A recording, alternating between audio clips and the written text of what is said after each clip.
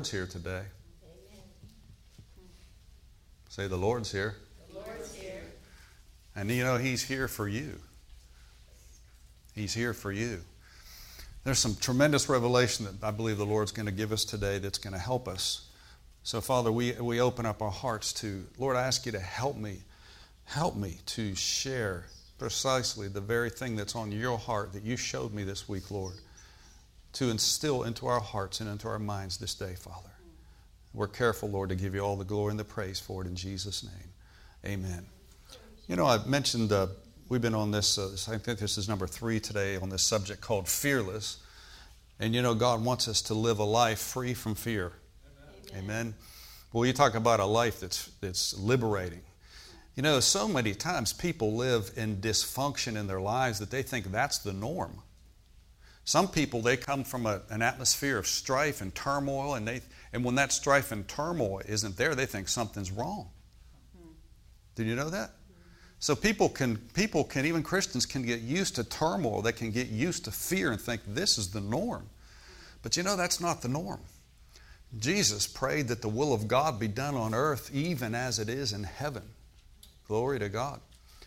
Brother Copeland said it like this. He says, fear tolerated is faith contaminated. And there is no such thing as a healthy amount of fear in your life. Amen. Well, Pastor, what about the fear of the Lord? The Bible says the fear of the Lord is the beginning of wisdom. That's true. But it's not the same type of fear that we're talking about. The fear of the Lord is a wholesome respect of honoring the Lord.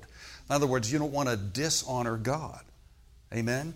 And when you get saved, God puts that on the inside of you. You know, when I was first saved, the last thing I wanted to do when I first got saved was I did not want to displease God.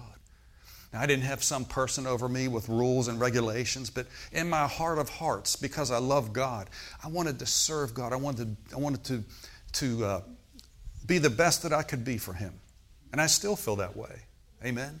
But you know, the fear of the Lord is the beginning of wisdom. So when you have the fear of the Lord, that is not talking about the spirit of fear that the Bible talks about. Amen. That's a wholesome respect for the things of God. How many of you know that's really important?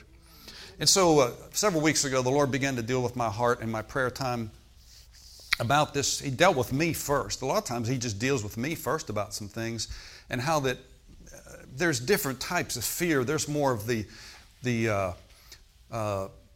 how could I say, demonstrative side of fear where it's fright, okay? Like a horror flick or something like that. Someone frightens you, you know, like, you know, that's fear. But there's also very subtle forms of fear of concern and worry and little nagging thoughts, you know, and it's worry, you know, but it's still rooted in fear. And God does not want you and me to have any fear in our lives.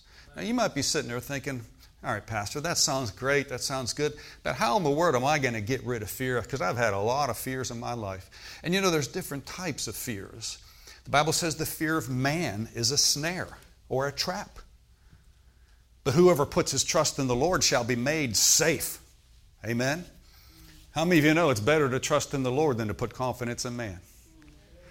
Amen? That doesn't mean that you don't trust people, but that means you don't put 100% stock in people. Nobody. Amen? I mean, you can even let your own self down. You ever disappoint yourself before? You think, man, I should have done better than that. Remember that? Have you ever done that before? Well, that's still flesh. Amen? And we have to learn to trust God.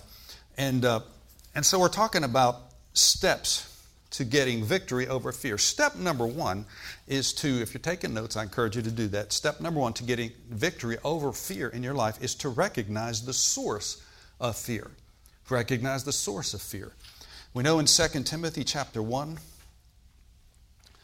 and let's just pick up in verse 7 or 6. It says, 2 Timothy 1:6 says, wherefore, now this is Paul writing to Timothy, who was a young pastor. He said, wherefore I put thee in remembrance that you stir up the gift of God which is in thee by the putting on of my hands. Now, why would God ask you to stir up something that's already in you? Now, I think the Amplified talks about fan the flame. Anybody have the Amplified translation? Okay. Josh, could you bring that up in that verse right there? In verse 6. And I like this. 2 Timothy 1:6 in the Amplified translation. You know, that's the loud translation. Okay? So the Amplified? Oh, well, that's good. That's good. This is the NLT says, all right, there we go. This is why I should remind you. Stir up. Notice this. Rekindle the embers of, fan the flame of, keep burning the gracious gift of God, the inner fire that is in you by means of laying on of my hands from the elders at your ordination. Now, notice the phrases, rekindle the embers, fan the flame. Now, I get that because, when I was young and I would go to camp as a kid, we would always have campfires every night. I still, to this day, I love campfires. How many of you like campfires? I love the smell. I like everything about it. Amen. And, but sometimes if you let a fire that's blazing and you let it sit for a while, the flames go down. But then you notice there's those little red ambers, those little coals of wood that are just bright red. And sometimes you got to stick something in there and kind of stir it up. And then the flames start. You know what I'm talking about? And see, that's exactly what we have to do with the gift of God that's on the inside of us. Now, there's different ways that you can stir yourself up. Peter said, I want to stir you up by way of remembrance. You have to remember things to stir yourself up. Coming to church like today is a way of stirring up the gift. Now, I recognize that every one of you in this room, you have a gift that God has placed on the inside of you. And that gift is different. It's unique than my gift. Everybody's gift is different and unique, and that's why we need to celebrate one another. Because you have a gift and you have anointing that no one else has, just like a fingerprint. Now, my job as a pastor, part of my job is to stir up and rekindle the flame and the gift, fan the flame of the gift of God that's on the inside of you. Hallelujah. And then he goes on to say in verse 7, for God has not given us the spirit of fear, but of power and of love and of a sound mind. Now notice verse 7, God has not given us the spirit of fear. So the first way to overcome fear is to recognize its source. Recognize its source. Say that, recognize its source. Okay, so God has not given us the spirit of fear, so where does the spirit of fear come from? It comes from the devil, doesn't it? If you're Spanish, diablo. Amen? Lucifer, Satan. The spirit of fear always comes from Satan. Always remember that. So if you recognize the source of all fear, then it's easier to recognize how to deal with it. That's not just your thought. That's just not your way of thinking. Now, all of us here are familiar with the fact that you can be going along. This might have even happened today, and you're just going about your business, and all of a sudden you get a fearful thought, a worry-filled thought that hits your mind. In other words, something comes to you. Maybe you're worried about your kids, or worried about your bills, or worried about this, worried about that. You know what I'm talking about? Little subtle things. Have you ever had that happen to you? Like, what are you going to do? Suggestion. Is that just your thought? No. That's not your thought. That's the enemy sowing thoughts into your mind to get you to embrace that and to accept that as if it's yours. In other words, take ownership of that. You see, a worry-filled thought is a satanic thought. How do you know when the devil's talking to you? How do you know when the enemy's talking to you? Well, if you feel worried and you feel afraid and concerned, people have substituted the word worry for concern. I'm really concerned about you. That means they're worried. You never ever worried yourself into health, ever. You never once worried money into your bank account. You never once worried your children into the kingdom of God. You never worried yourself into a better job or a job. It just doesn't work. It doesn't happen. So, when I recognize the source of all fear, and the Lord's been stirring me up in these areas lately because sometimes we tolerate little things we shouldn't even be tolerating. And I'll be the first to admit, I'm like, whoa, wait a second here. I mean, that's that little subtle thing right there. That's fear, and I know who's behind that fear. Amen? So God has not given us the spirit of fear, but of power and of love and of a sound mind. Praise the Lord. And again, I said here, there isn't any fear that is healthy except the fear of the Lord. Now let's go back where we were last week to 1 John chapter 4. And I want you to see this. 1 John chapter 4. And we'll pick up where we left off last week. So to get victory over fear, step number 1 is to realize the source of fear. Now, where did fear come? Did God create fear? You'll never see on the first, second day of creation where God said, and on the third day God created fear. No, you don't see that.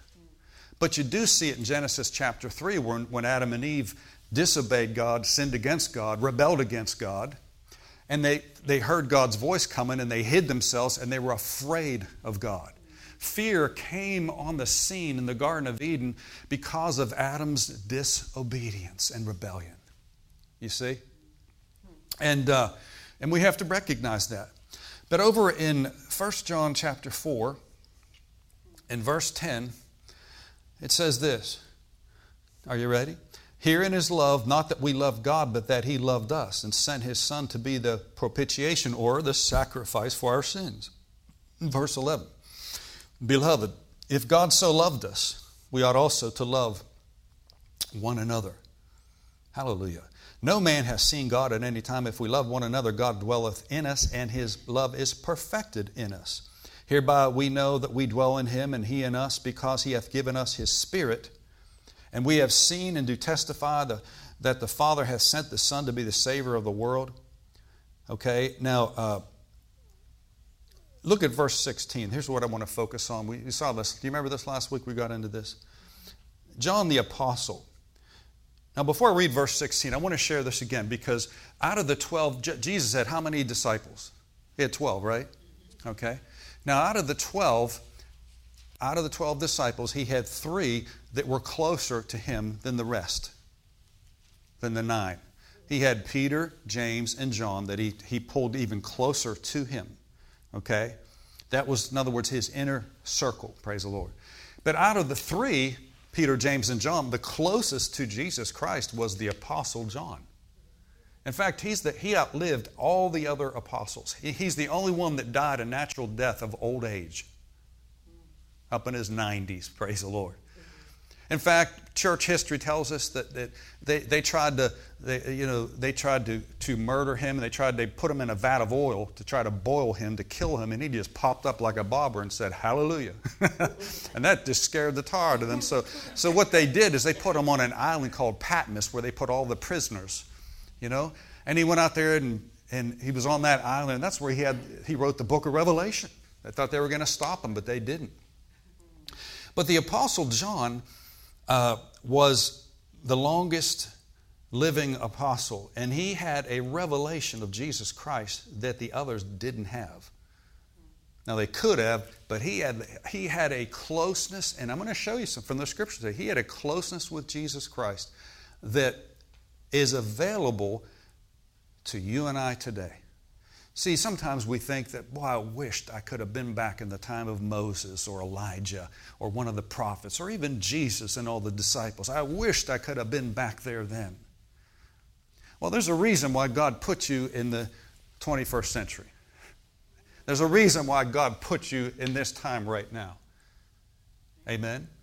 Well, you could have been born in the 18th century, the 17th, 1600s, 1500s, but God chose to put you here for such a time as this.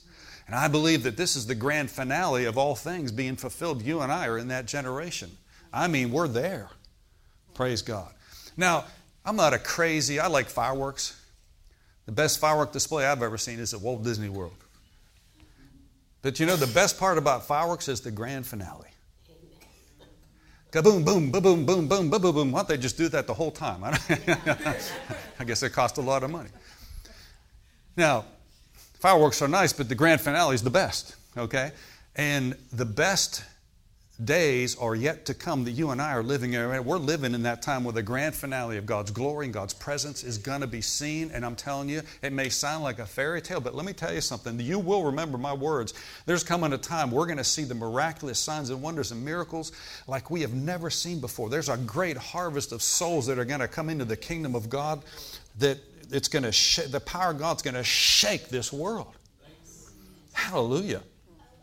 Yeah, but Brother Keith, don't say yeah, but. Because just because you haven't seen something yet doesn't mean it's not going to come. The day is coming, believe me. And we're going to be a part of that. So John the Apostle was the closest.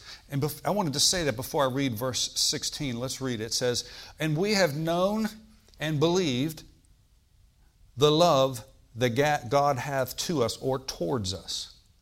"And God is love, and he that dwelleth in love dwelleth in God, and God in him." Thank you, Father. The second way to overcome fear, to get victory over fear, number one is recognize its source. But number two is understand how much the Lord is in love with you. And we'll read, okay? And it says, verse 16, "We have known and believed." Say, known and believed. Okay. How many way back in the day in your life you remember hearing about the love of God? Just raise your hand. Okay. Yeah, Jesus loves me, this I know, for the Bible tells me so. Right? It's one thing to know about the love of God, but it's another thing to really believe in the love of God. This is the cutting edge difference when it comes to being delivered from fear, because he goes on to say, verse 17, "Herein is our love made perfect, that we might have boldness in the day of judgment, because as he is, so are we in this world." Now notice verse 18, "There is no fear in love. Perfect love casteth out fear, because fear has torment, and he that feareth is not made perfect in love." Many times, and then it goes on to say, we love him because he first loved us, right?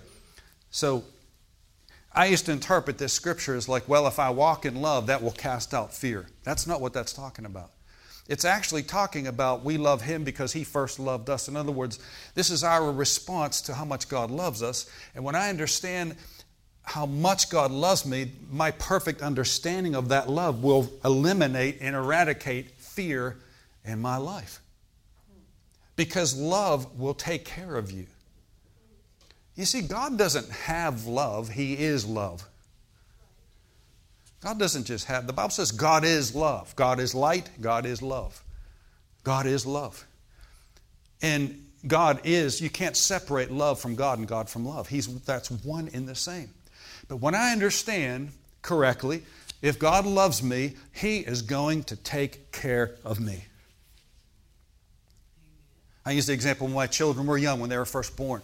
They never worried or they were never woke up in the morning thinking, "Dear God, am I going to have food today for breakfast? Am I going to have clothes?" They never thought twice about it because it was embedded in them at birth that their parents, that not even thinking about, we're going to take care of them. Okay? Because they came out of our flesh, we're going to take care of them. Amen. Now, you came out of God. And God will take care of you. He will supply your needs. He will take care of you. Now, at times it may look like threatening things out here, things in your life. Idle threats that come to you, the fears that come to you. But I'll tell you what, when you understand, I've been doing this more and more and more and more lately. When I keep saying out loud, I say, "Father, I thank you that you love me. You care for me. You love me." And the more I say that, the more it's rooted in my spirit. Because love grows with confession. The more you say how much you love God or how much he loves you, that grows with confession. That's just like in a family. I encourage you, and I've said this before, if you've been here any length of time, I encourage you, whoever you're with, express, your husband, your wife, your kids, express to them how much you love them. It's kind of sad because I've seen through the years gone by, people express their love for someone when they were in the casket. Said, "Oh, they were so lovely." And I'm thinking, did you ever tell them that?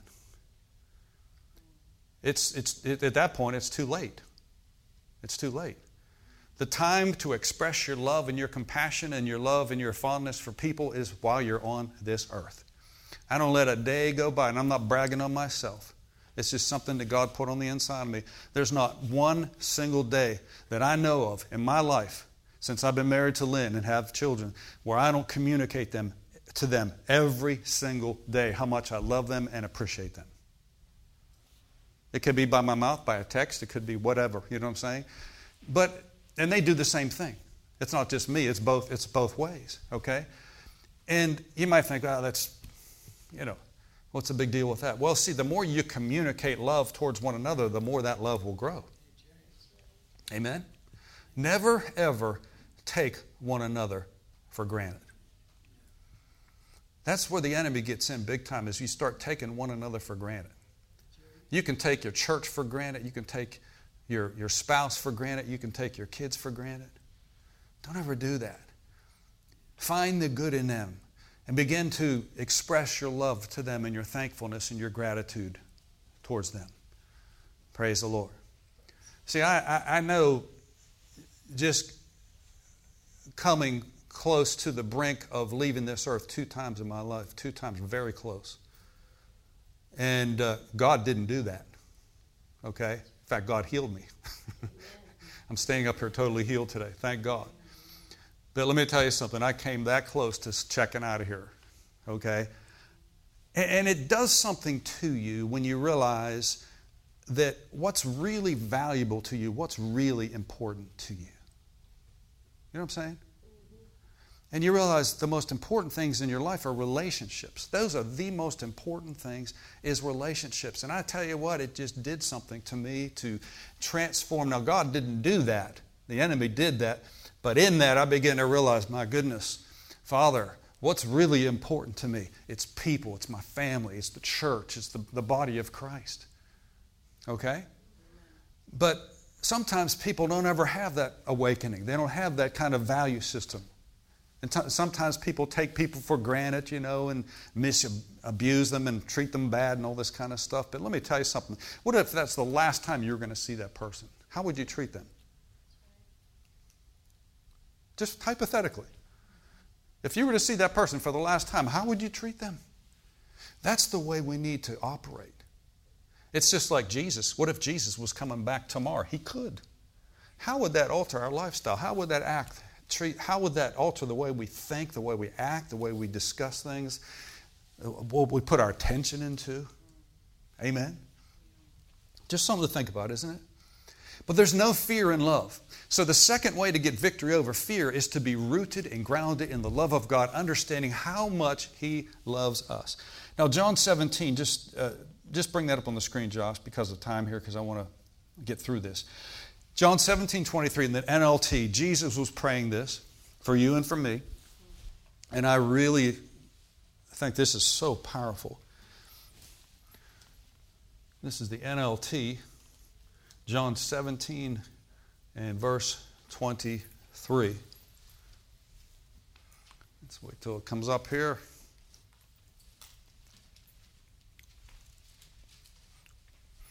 Can you see this right here? It says, Jesus says, I in them and you are in me. May they experience such perfect unity, and that the world may know that you sent me and that you love them as much as you love me. Now, I like that. King James is a little bit wordy there, so I wanted to read it in this translation here. I like the NLT to read through the Bible because that's a really good translation to just help understand what the Scripture is saying. Now, let me just paraphrase what Jesus is saying here. Father, show them that you love them to the same degree that you love me. Now we would think, here's Jesus here and here's me here, side by side, that God would love Jesus more than He would love me. Not so. Jesus prayed that the world would know, that they would know that they're loved to the same degree that He loved Jesus. Say, God loves me, to the same degree that He loves Jesus. In other words, He loves me as much as He loves Jesus. Amen? And you know He took care of Jesus. The Lord took care of Him. He took care of Him. And He will take care of us as well. Now let's go over here to the book of Ephesians. Chapter 3. We're talking about this second. We're going to spend the rest of our time today on this second principle here of overcoming fear, getting rid of fear in your life, is to understand how much the Father loves you. Perfect love will eradicate fear. Praise God. I tell you, I've been meditating on this for weeks and weeks and weeks. The Father loves me as much as He loved Jesus. I say that over and over on the inside of me. And you know, I found that the more I say that, the more fear can't touch me. Amen? It's kind of like a duck. You know, quack duck. You ever see water try to get on a duck's back? It goes right off. You can pour buckets of water on it. You can put them under Niagara Falls. That water just goes right off the duck. Because God built that duck in such a way that it will not retain, it will not get wet because of the oils in that duck's body. Okay? And you can be so full of the love of God, understanding God's love, that the curse will try to come on you, but it won't be able to stick. It'll be like duck's feathers instead of Velcro. No, that can't, nope. The Father loves me. He's going to take care of me. Oh, I got an ache in my body right now. Hey, the Father loves me. He's going to take care of me. He's going to take care of me. Hallelujah. Now, the Apostle Paul wrote the book of Ephesians by inspiration of the Holy Spirit. And one of the things he said, you'll find in chapters 1 and chapter 3, there are 2 different prayers that he prayed for the church at Ephesus. Not only for the church at Ephesus, but for you and I in the body of Christ today. You can take these Spirit-anointed prayers and pray them for yourself, and you can pray them for other people. I pray these prayers every day for the people in our church. I pray them for my family, and I pray for the people in our church, that the God of our Father, the Lord Jesus Christ, would give unto us the spirit of wisdom and revelation, you know. These are Spirit-anointed prayers that we can pray. Now notice this in chapter 3, in verse 14, the Apostle Paul says this, "For this cause I bow my knees unto the Father of our Lord Jesus Christ, whom the whole family in heaven and earth is named." Notice there's a family in earth and there's a family in heaven. Hallelujah. And one day we will be reunited with our family in heaven. Glory to God. And believe me, they don't want to come back there. Don't let me get carried away on that one. But it says the whole family in heaven and in earth is named. Verse 16, that He would grant you according to the riches of His glory to be strengthened with might by His Spirit in the inner man. You can be strengthened with might by His Spirit in your inner man. Verse 17. Notice this, that Christ, the Anointed One, may dwell in your hearts by faith, that you being, notice this, rooted and grounded in love, that you would be able to comprehend with all the saints what is the breadth, the length, the depth, the height, and to know the love of Christ which passes knowledge, that you might be filled with all the fullness of God. Now, this is an anointed prayer. In other words, you can know the multi-dimensions of God's love, the length, the breadth, the depth, the height. You can know how much God loves you. Okay? So when you pray this, you can expect the Lord to open the eyes of your understanding to realize, wow, He loves me. He cares for me. Amen? Did you know, I'll share something with you. Did you know there's never a split second in God's mind, in His life, in the Lord's understanding that you're not, let me say that, rephrase that. There's not 1 second where the Lord is not thinking about you. He is thinking about you 24/7. The Bible says He neither sleeps nor slumbers. God doesn't sleep or slumber. He's not caught off guard. You are constantly in His heart and in His mind 24 hours a day. All the time. Now don't try to figure out how to figure that out because, well, there's more than one. How many children of God are there in the earth? See, that's what makes God God. He's able to do that. He's able to give you undivided attention, every single person on this earth. You know, if we did this right now, for example, this is a big hotel. If all of us went into different parts of this hotel and we talked with God, we could do that, couldn't we? We could all get rooms right now. Okay? There's enough rooms in this place, right? We could all be separated and yet talking to the same God, and the same God will be talking individually to each and every one of us. He doesn't put you on hold and say, hold it, there's a guy down the hall here I got to talk to first. Wait a minute, there's somebody else. That's not the way it is. Now, you've all experienced that when you've had to wait, put your phone on hold, right? You call up a business, and you're waiting for 20 minutes. Then they hang up on you. That's not the way God functions or operates. Amen? You're constantly on God's mind all the time. And He loves. It's His passion. Listen to me very carefully. Look at me. This is the thing that thrills the heart of God more than anything else on this earth, is when He wants to spend time, intimate time with you, talking with you, fellowshipping with you. And He wants to talk things over with you, even what you think are little things. He wants to talk over with you. Many times I avoided asking God certain things because I thought He really wasn't interested in that, until I started asking Him about certain things, and all of a sudden I got answers. And it's like He was saying, son, I was there all along, you just didn't ask me. The Bible says you have not because you ask not. But when you realize how good God is and how intimate He wants to be with you, you can talk over anything with Him. And He will give you wisdom. He will give you direction. So the way that you can develop this love of understanding of love is to pray this Ephesians chapter 3, that I would know and comprehend with all the saints the breadth, the length, the depth, the height, and to know the love of Christ. Praise the Lord. Now I'm going to ask you a quick question here. How many of you, let's say in the last year or 2 years, that you have a better understanding of God's love than you did prior to that? Raise your hand. Okay. Now you have not reached a cap in that area. You've made progress. I've made progress. But you'll never get to the place where you hit a ceiling and you're like, okay, that's it. We know everything now. You'll never get to that place on this earth. You can constantly go deeper and stronger in breadth and length and depth and height. Amen. All the multidimensional love of God, to understand how much He loves you, that He's going to take care of you. Amen. It's kind of like I heard a story back in World War II over in Europe, and there was a strong woman believer over there that they had the sirens that would go off for the bombings and stuff, and what's the word I'm looking for? The air raid sirens would go off. There you go. And so everybody, like little ants, they would scurry everywhere and get in their place. But they noticed this one lady, she just went into her house. She just stayed there. She didn't go to the bomb shelters. And they said, what's wrong with you?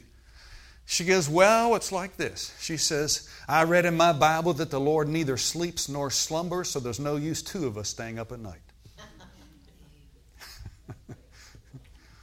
They thought she was crazy, but you know what? Nothing happened to her. She was totally fine through the whole process. See, they might look at you as kind of crazy at first, but then when their back's up against the wall, guess who they're going to come to? Now, I've had people through the years criticize us, sometimes more severe than other times. And you just let it just slide off you. Amen? But I notice sometimes when their back's up against the wall, guess who they're going to call for prayer? Amen. Now, you kind of want to say, are you going to take back what you said about me? No, you don't do that. Love doesn't do that. But you realize that, they may think you're crazy, but let me tell you something. I would rather be caught in the earth using my faith than not using my faith. The Bible says that when Jesus comes back, you know what He's looking for? He says, when the Son of Man comes, shall He find faith in the earth. He's looking. When He comes back, what's He looking for today? Faith. What's that mean? Trust. I trust in the love of God. God is going to take care of me. Thank you, Lord. You know what I find this is that you don't have to have something monumental happen to you to get excited about God anymore, because you're seeing God in every little detail. Amen. I walk out at night. The other night I walked up and I looked up into the sky. And I lifted my hands up in my front yard and I saw the stars just lit up the sky. And I was like, oh. Took a deep breath. I was like, God, you made it all. Praise the Lord. But you know how many people walk out, they don't even look up and they don't see it? They're right there, but they don't see it. They don't see it. And sometimes it's like the phrase, you can't see the forest for the trees. And, I believe that when you're connected with God and you understand, you see God in every little thing, every little detail. And it's just better to see God than to see what the enemy's doing, right? Are you with me? Okay, so we can pray this. The second principle in getting free from fear is to be rooted and grounded in how much God loves you. Now listen, you could have grown up in an environment in your home that was unstable, unsettled. Maybe you were abandoned. Okay? So there's a little more of a challenge there, because I realize everybody comes from different backgrounds. Everybody does. But the Bible teaches us that God will become a father to us. He says, I'll be a father to you. I'll teach you what I am like. And that's one of the jobs of the church, which is us. You and I, we're the church. And our job is to help people and to lift them up, to bring them up to a better place. And my job, when I'm with people, I want to leave them in a better place. You know, you came to church today. I praise God for that. But I want to leave you in a better position today than before you came in. That's my goal today. Amen? That's my 1-year, 5-year plan right there. Amen? I want to leave you in a better place. I want to give you a supernatural hope on the inside of you. Glory to God. Now, not everybody accesses that, and that's okay. Amen. They're coming around. But I'll tell you what, whoever we're with, is I want to leave them in a better position. I want to leave them in a better place, because I'll tell you what, God's love in me loves you. And sometimes you just need a physical body to express that love to you, to let you know you're cared for, you're loved. Amen? That's why God uses people. Now, quickly here, let's go to John 13. And let's wrap this up this morning here. In John chapter 13. And you remember the phrase that I used about how there was the 12 apostles, 12 disciples, and then out of the 12 there was the 3, Peter, James, and John. But out of the 3 there was John, who was the closest apostle to Jesus Christ. Okay? Now I made mention of some of this last week. I referred to it, but I want you to see it from the scripture here today. John had a revelation of how much Jesus loved him. He had a revelation. You and I can have the same revelation. Now in John 13, verse 1 says, now before the feast, that's John 13, verse 1 says, now before the feast of the Passover, when Jesus knew that the hour was come, that he should depart out of the world unto the Father, having loved his own that were in the world, he loved them unto the end. Now do you notice that phrase? That he loved the people that God gave him. And he loved them up until the very end. He didn't quit. He didn't give up. And boy, he could have. Because, you know, the disciples, they were up and down, man. They had flesh problems. They had competition problems. They had all kind of anger problems, temper tantrums. But the Bible says Jesus loved them up until the end. You might say he loved the hell right out of them. I'm not cursing. I'm just saying he did. Now, I want to show you the rest of these verses here. Look at this. Notice verse 1. It says, he loved them unto the very end. And you know what? Folks, listen to me. He will love you up until the very end, faults and all. He loves you so much, he's not about to ever quit and give up on you. Even when you think you're going to quit and give up and throw in the towel, as they say, he doesn't do that to you. He's the most positive being that ever has existed. He believes totally in you. He's given everything. He's put everything, every stock into you. He believes in you that you're going to make it. He does.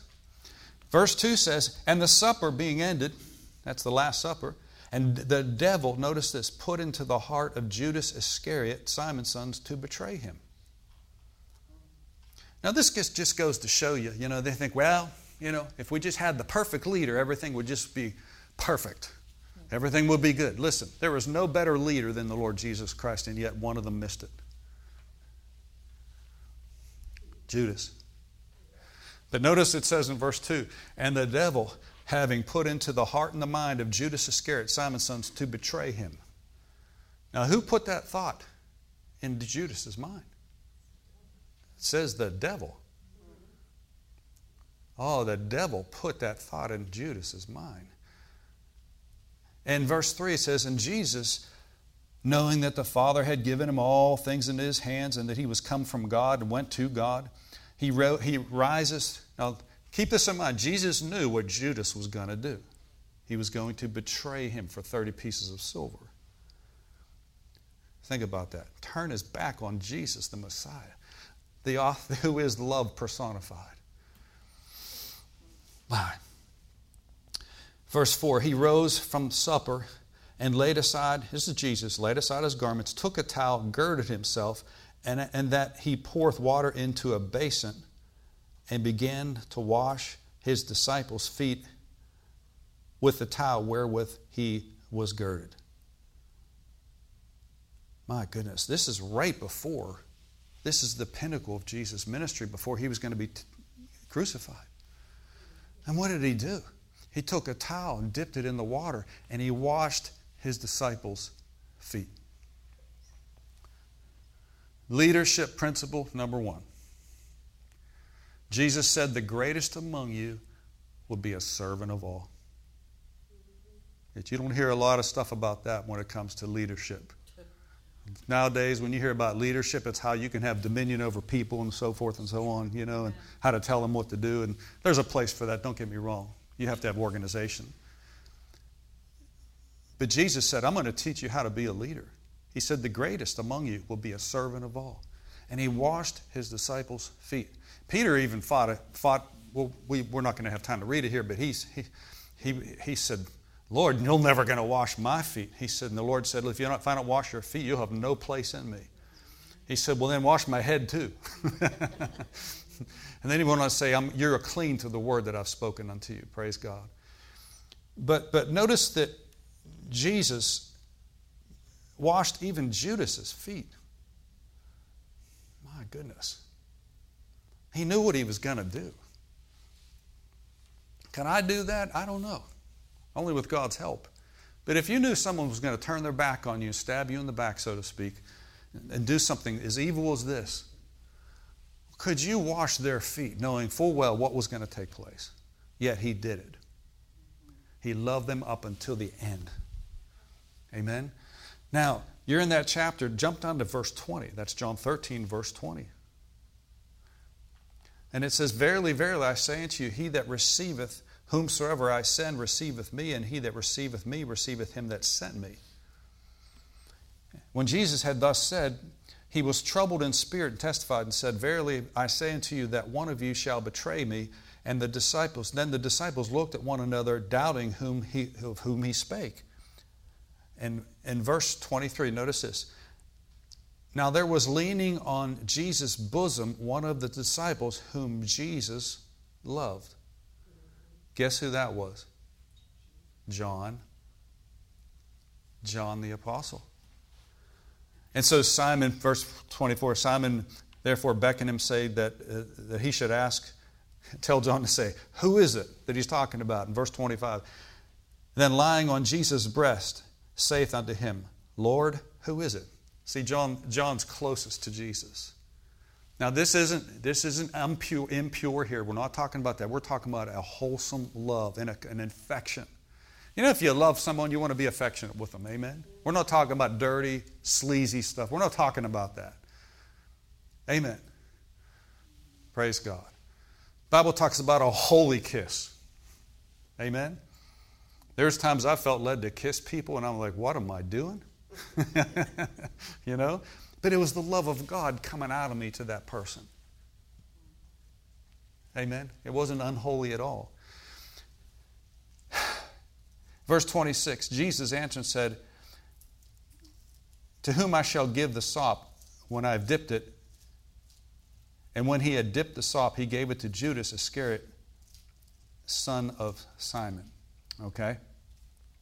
Now here's what I want to focus on in verse 23. This is talking about John the Baptist. Now there was leaning on the bosom one of the disciples whom Jesus loved.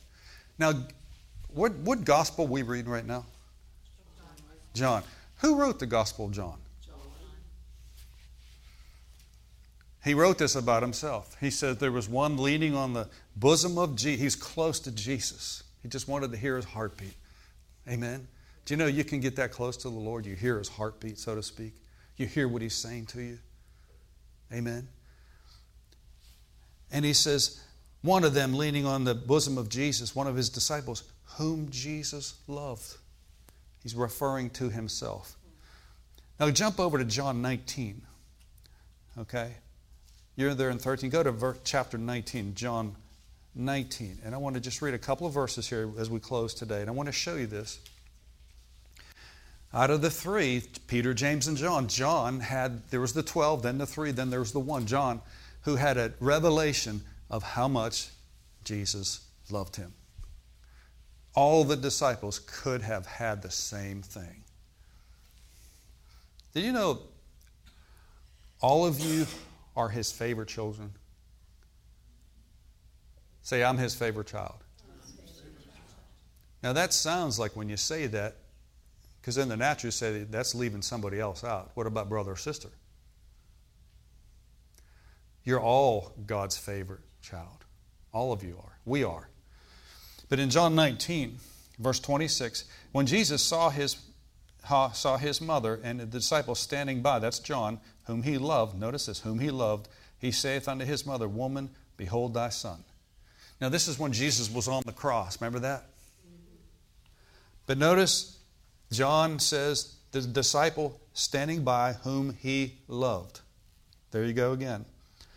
Okay, now John 20, go to John chapter 20 and look at verses 1 through 3. It says, the first day of the week, this is after His resurrection, cometh Mary Magdalene early, for it was yet dark, unto the sepulchre, and seeth the stone taken away from the sepulchre, the grave. Verse 2, then she runneth and cometh to Simon Peter and the other disciples whom Jesus loved, that's Peter and John, and saith unto them, They have taken away the Lord out of the sepulchre, and we know not where they have laid Him. And Peter went forth and the other disciple, and they came to the sepulchre.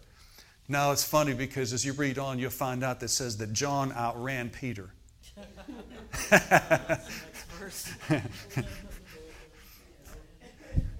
He outran Peter. This says something about His love. It says something. You know, you can outrun other people.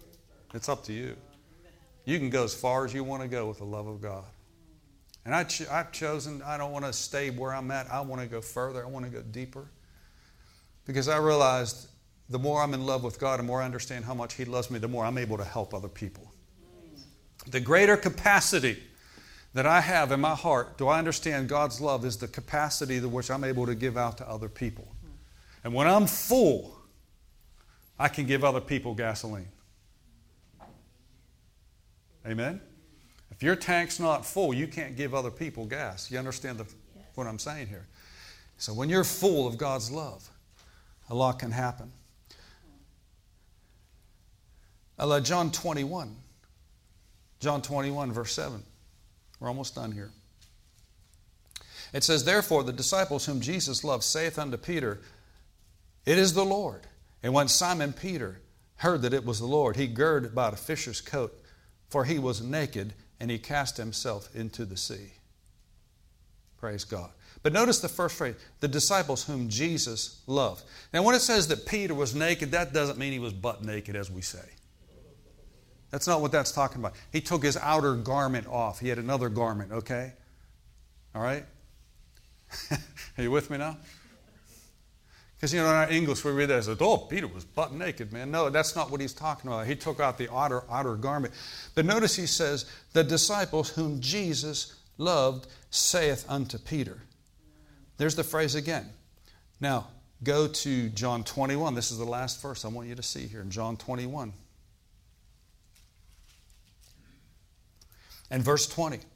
Then Peter, turning about, seeth the disciples whom Jesus loved following, which also leaned on the breast at supper, and said, Lord, which is he that betrayeth thee?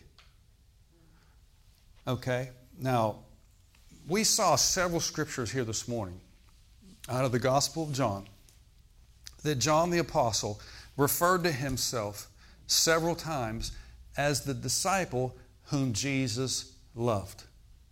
He was talking about himself. Truth being, it's not that Jesus loved John more than he loved Peter or James or Thomas or any of the other apostles or even Judas for that. You know, Jesus loved Judas as much as he loved Peter and John. He did. Now, he knew what he was going to do, but he still loved them. He loved us while we were yet sinners. And he knew exactly what was in the heart of Judas, but he still loved him. He gave him a fair shot. Do you know Judas could have repented? Peter repented. He denied the Lord 3 times. Now, it almost doesn't seem fair because you'll see Peter just a few short days later on the resurrection. After the resurrection, he's on the day of Pentecost and he's preaching to 3,000 people. And you think, dear God, he should be in preacher's rehab somewhere. He didn't deny the Lord once. He denied the Lord twice. No, he denied him 3 times. But you'll never notice Peter, when he gets up there after the day of Pentecost, he never talks about his faults anymore. He never talks about what he did wrong. But he could have been in self-punishment. He could have went out like Judas went out and hung himself. He punished himself. But he could have repented. He could have repented. Peter repented and he wept bitterly. And he denied the Lord 3 times. Not once, not twice, 3 times. But on the day of Pentecost, just a few days after the resurrection, he stood up and preached boldly to 3,000 people. And you would have thought he should be in some rehab center somewhere, getting help here. After what he just did, what he went through and denied the Lord. He doesn't deserve to be up there. But you remember when Jesus, after the resurrection, came, and he came to Peter, and Peter went right back to fishing. That's what, I'll just go back to what I used to do, And Jesus asked Peter 3 times, he goes, Simon, do you love these more than you love me? In other words, the fish, your past life. Do you love these more than you love me?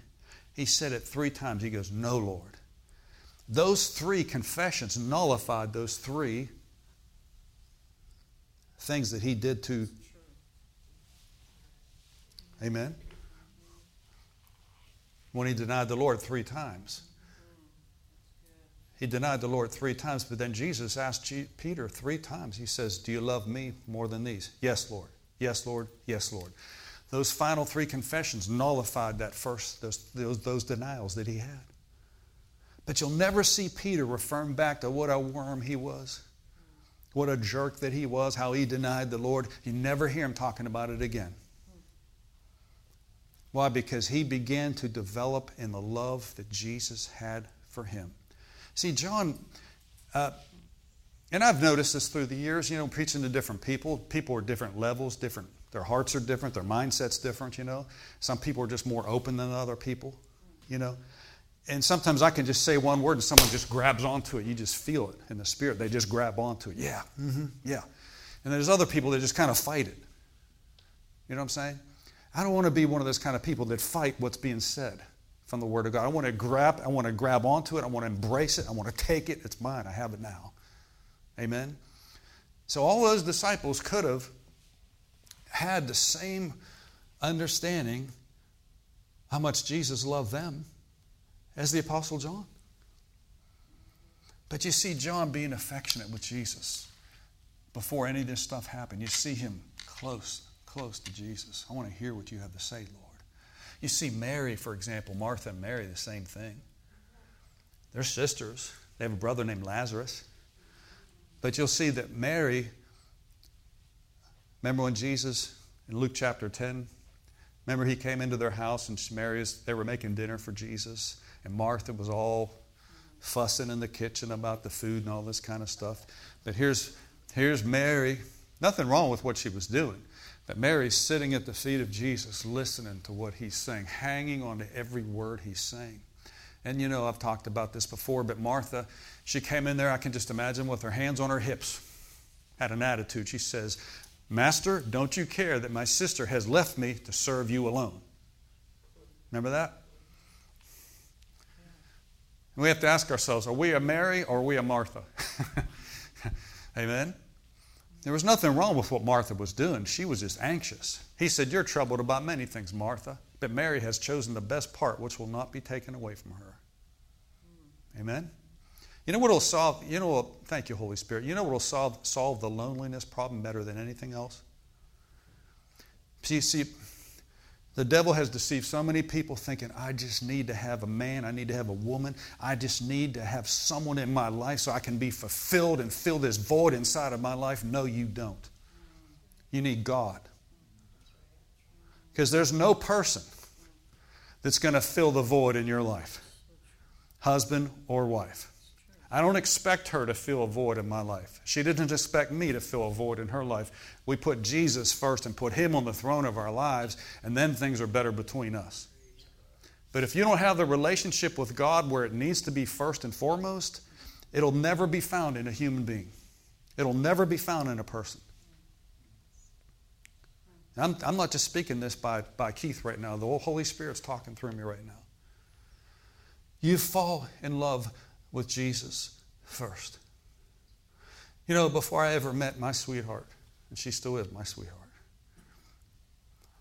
I had a relationship with Jesus Christ when I was 16 years old. Now, I didn't grow up in a Christian home. I didn't grow up praising Jesus. My parents were not born again, believe me. Okay? When they found out we went to this church down the street, you know, they thought we joined a cult. I mean, they were upset about it. They got so mad at us, my sister and I. She was 2 years younger than me. And they thought, what's wrong with us? Man, we raised you the right way. What's the deal? What's wrong with you? You know, and we were just so filled with God back then. We didn't bother us a lot of people get so offended by that, you know, but we just didn't let it bother us. My wife was the same way. She came out of a home with 7 kids. Catholic family, you know, and she got born again and she got persecuted from her brothers and sisters. You know what she would do? She would go out and sit in the car or go out somewhere behind her house and just spend time with Jesus and let Jesus talk to her and minister to her. Amen? That's the way I was. No one taught me how to do it. I just loved God. I remember working a job right out of high school, and I was at a paper plant. And I remember on my lunch break, we had a half an hour, I can't remember which it was. There's a little pond, and I could take it to the place that it is. And I would drive my car up there, park the car there, open my Bible and say, God, talk to me right now. Amen? Grab a sandwich, spend time with the Lord, talk to the Lord. That was filling me up. Nobody was over my head telling me you need to do this. I just wanted to get close to God. Amen? I pray to God that a new generation of people are being raised up now that are going to have a hunger and a thirst for God like that.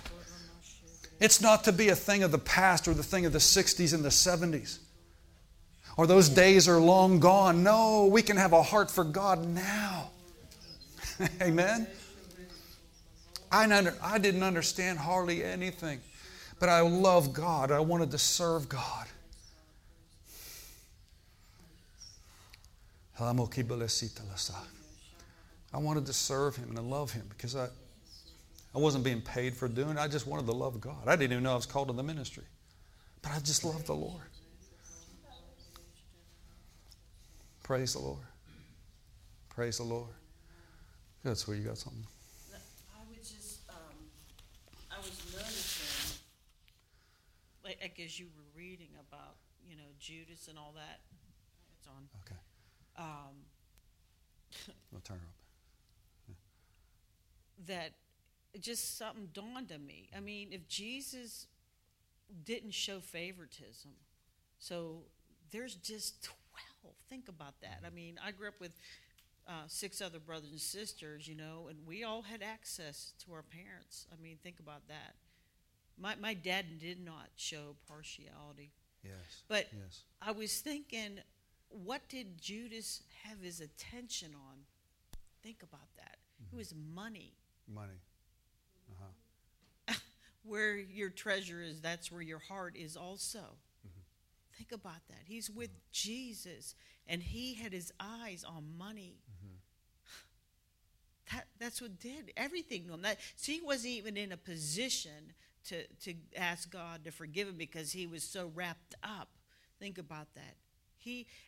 When it comes right down to it, it's a matter of personal decisions and choices. You know, Mary could have said, forget this meal, or Martha or whatever, and said, you know what? Come on, Mary, let's just sit down and listen to the master. Like, seriously. She had a choice in the matter.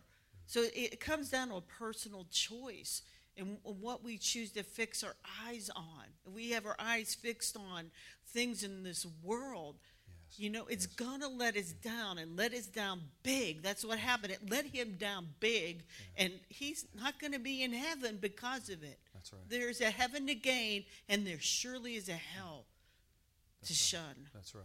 That's right. Praise the Lord. Praise the Lord. Father, thank you today. Thank you, Lord. Thank you for being in this place, Father. Thank you for touching our hearts, Lord. There's a pull and there's a jockeying, as you would say, as they would say. There's two people after your heart. One is the devil, Satan, demons, and evil spirits. They're pulling after your heart, pulling after your mind, pulling after your attention. But then on the other side of that is God himself, the Father himself, pulling and tugging at your heart. One will hurt you and harm you and damage you. The other will bless you and increase you and prosper you like you've never known before. Why wouldn't someone serve God? If someone's not in their right mind, they're not going to want to serve God. They're thinking this is bondage. To serve God is bondage. No, it's not. It's the most liberating life that there is. It's to serve the living God, to do what he wants. Many people have been caught up in the fear of man will think, what family members will think, what this person will think, what that person will think. The Lord would say, it doesn't matter what they think, it's what I think that matters. So get on my side, saith the Lord. Walk with me, get on my side, walk with me, and all will be well. And some of those things that you thought were so important, you'll have to let them go anyway because they're not going to amount to anything anyway. But cling to that which is the true gold. Cling to that which is true jewels. That is my presence and my word. For that's the thing that will last. That's the thing that will endure. And yes, that's the very thing that will sustain you in this life. Many people are looking for joy. They're looking for peace. But they're looking in the wrong areas. They're looking for what they really need in other people. But only I can give you what will fill your void in your heart. Only I, in intimacy with me, is what will fulfill your longing heart. So come to me. Join yourself to me. And be just like my apostle and my follower John. And get close to my bosom. Listen to my heart. Be affectionate with me. For as you draw near to me, I will draw near to you.